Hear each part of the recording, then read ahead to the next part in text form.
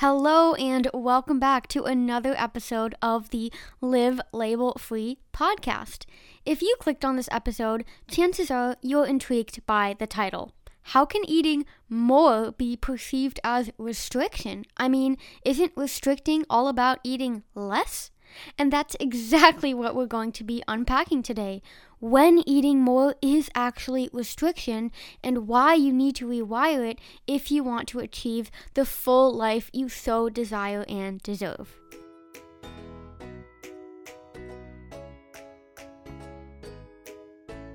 Welcome to Live Label Free, the podcast where we talk about all things eating disorder recovery, autism, entrepreneurship, and so much more.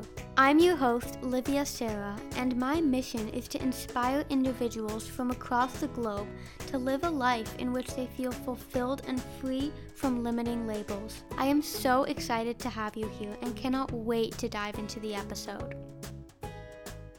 I think we all know eating disorders have really clever ways of making themselves into your life. When my eating disorder developed at the young age of 11, I was convinced I was just being healthy. When I resisted birthday cake at a party, I was convinced I was super disciplined. In contrast, when I ate more than I had planned or ended up binging, my eating disorder used this quote-unquote lack of control to convince me why I needed to hold on to it tighter. I mean, clearly I could not be trusted without my eating disorder.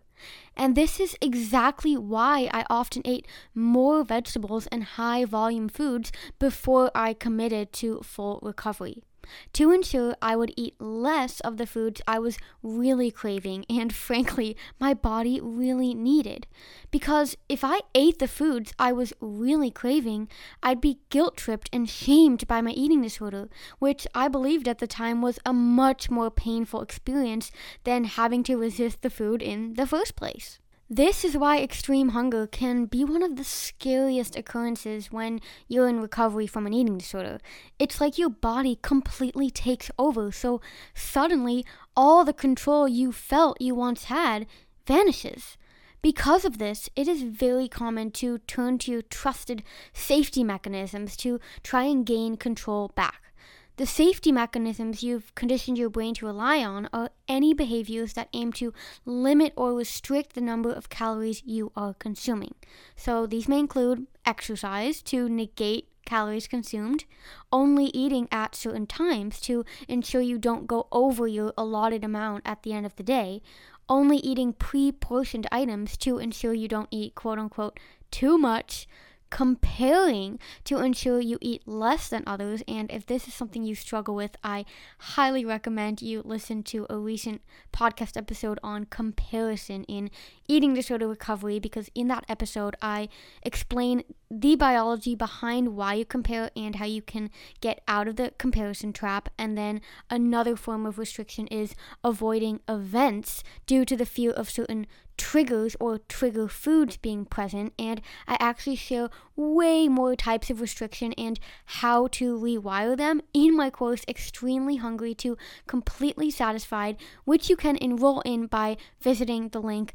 livelabelfree.com/extreme-hunger-course. And one of the forms of restriction I also talk about in the course, and I really dive deep into all the forms of restriction because in the end, Newton's third law states that for every action there is an equal and opposite reaction. So if you want to beat extreme hunger and stop being so freaking mentally hungry and obsessed with food all the time, you need to address the root cause first, which is the restriction.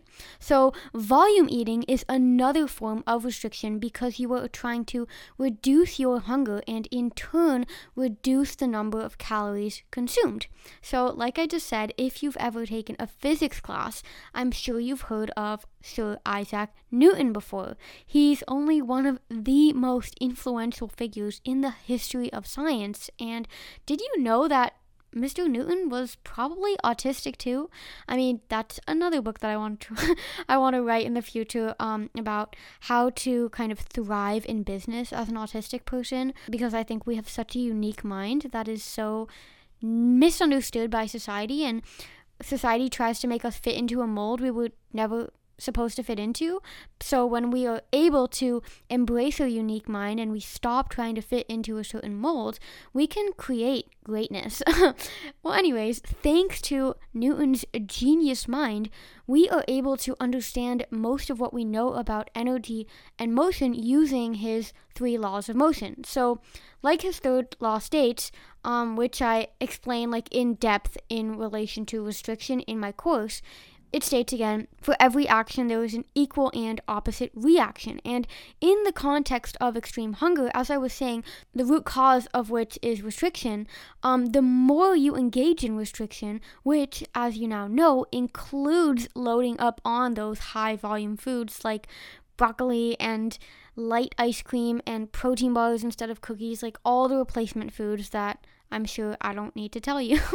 The more that you're trying to like replace what you actually want with these replacement foods, the more intense your mental and physical, I mean, it depends on which one you have, but the more intense and the more extreme that hunger will become. Because again, the more the restriction swings one way, the more the hunger and obsession with food is going to swing the other way. So if you want to achieve that balance and stop thinking about food all the time and stop wanting to eat all the time, you have to stop restricting.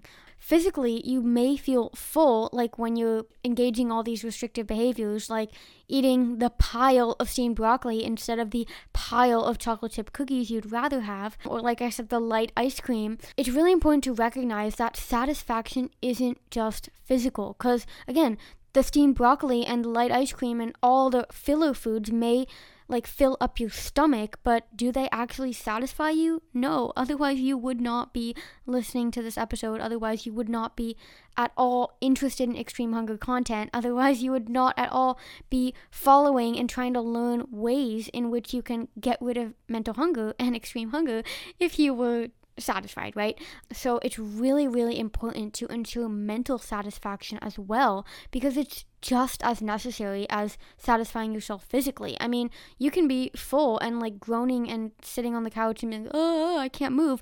But if you are still thinking about food all the time and you still want to eat more food because your body still needs more food and more of specific kinds of foods, such as cookies and sugar and the most energy efficient foods to get you out of extreme hunger, you need to start honoring that hunger. And like I said, the more you eat the foods that don't satisfy you mentally, the stronger your mental hunger will become.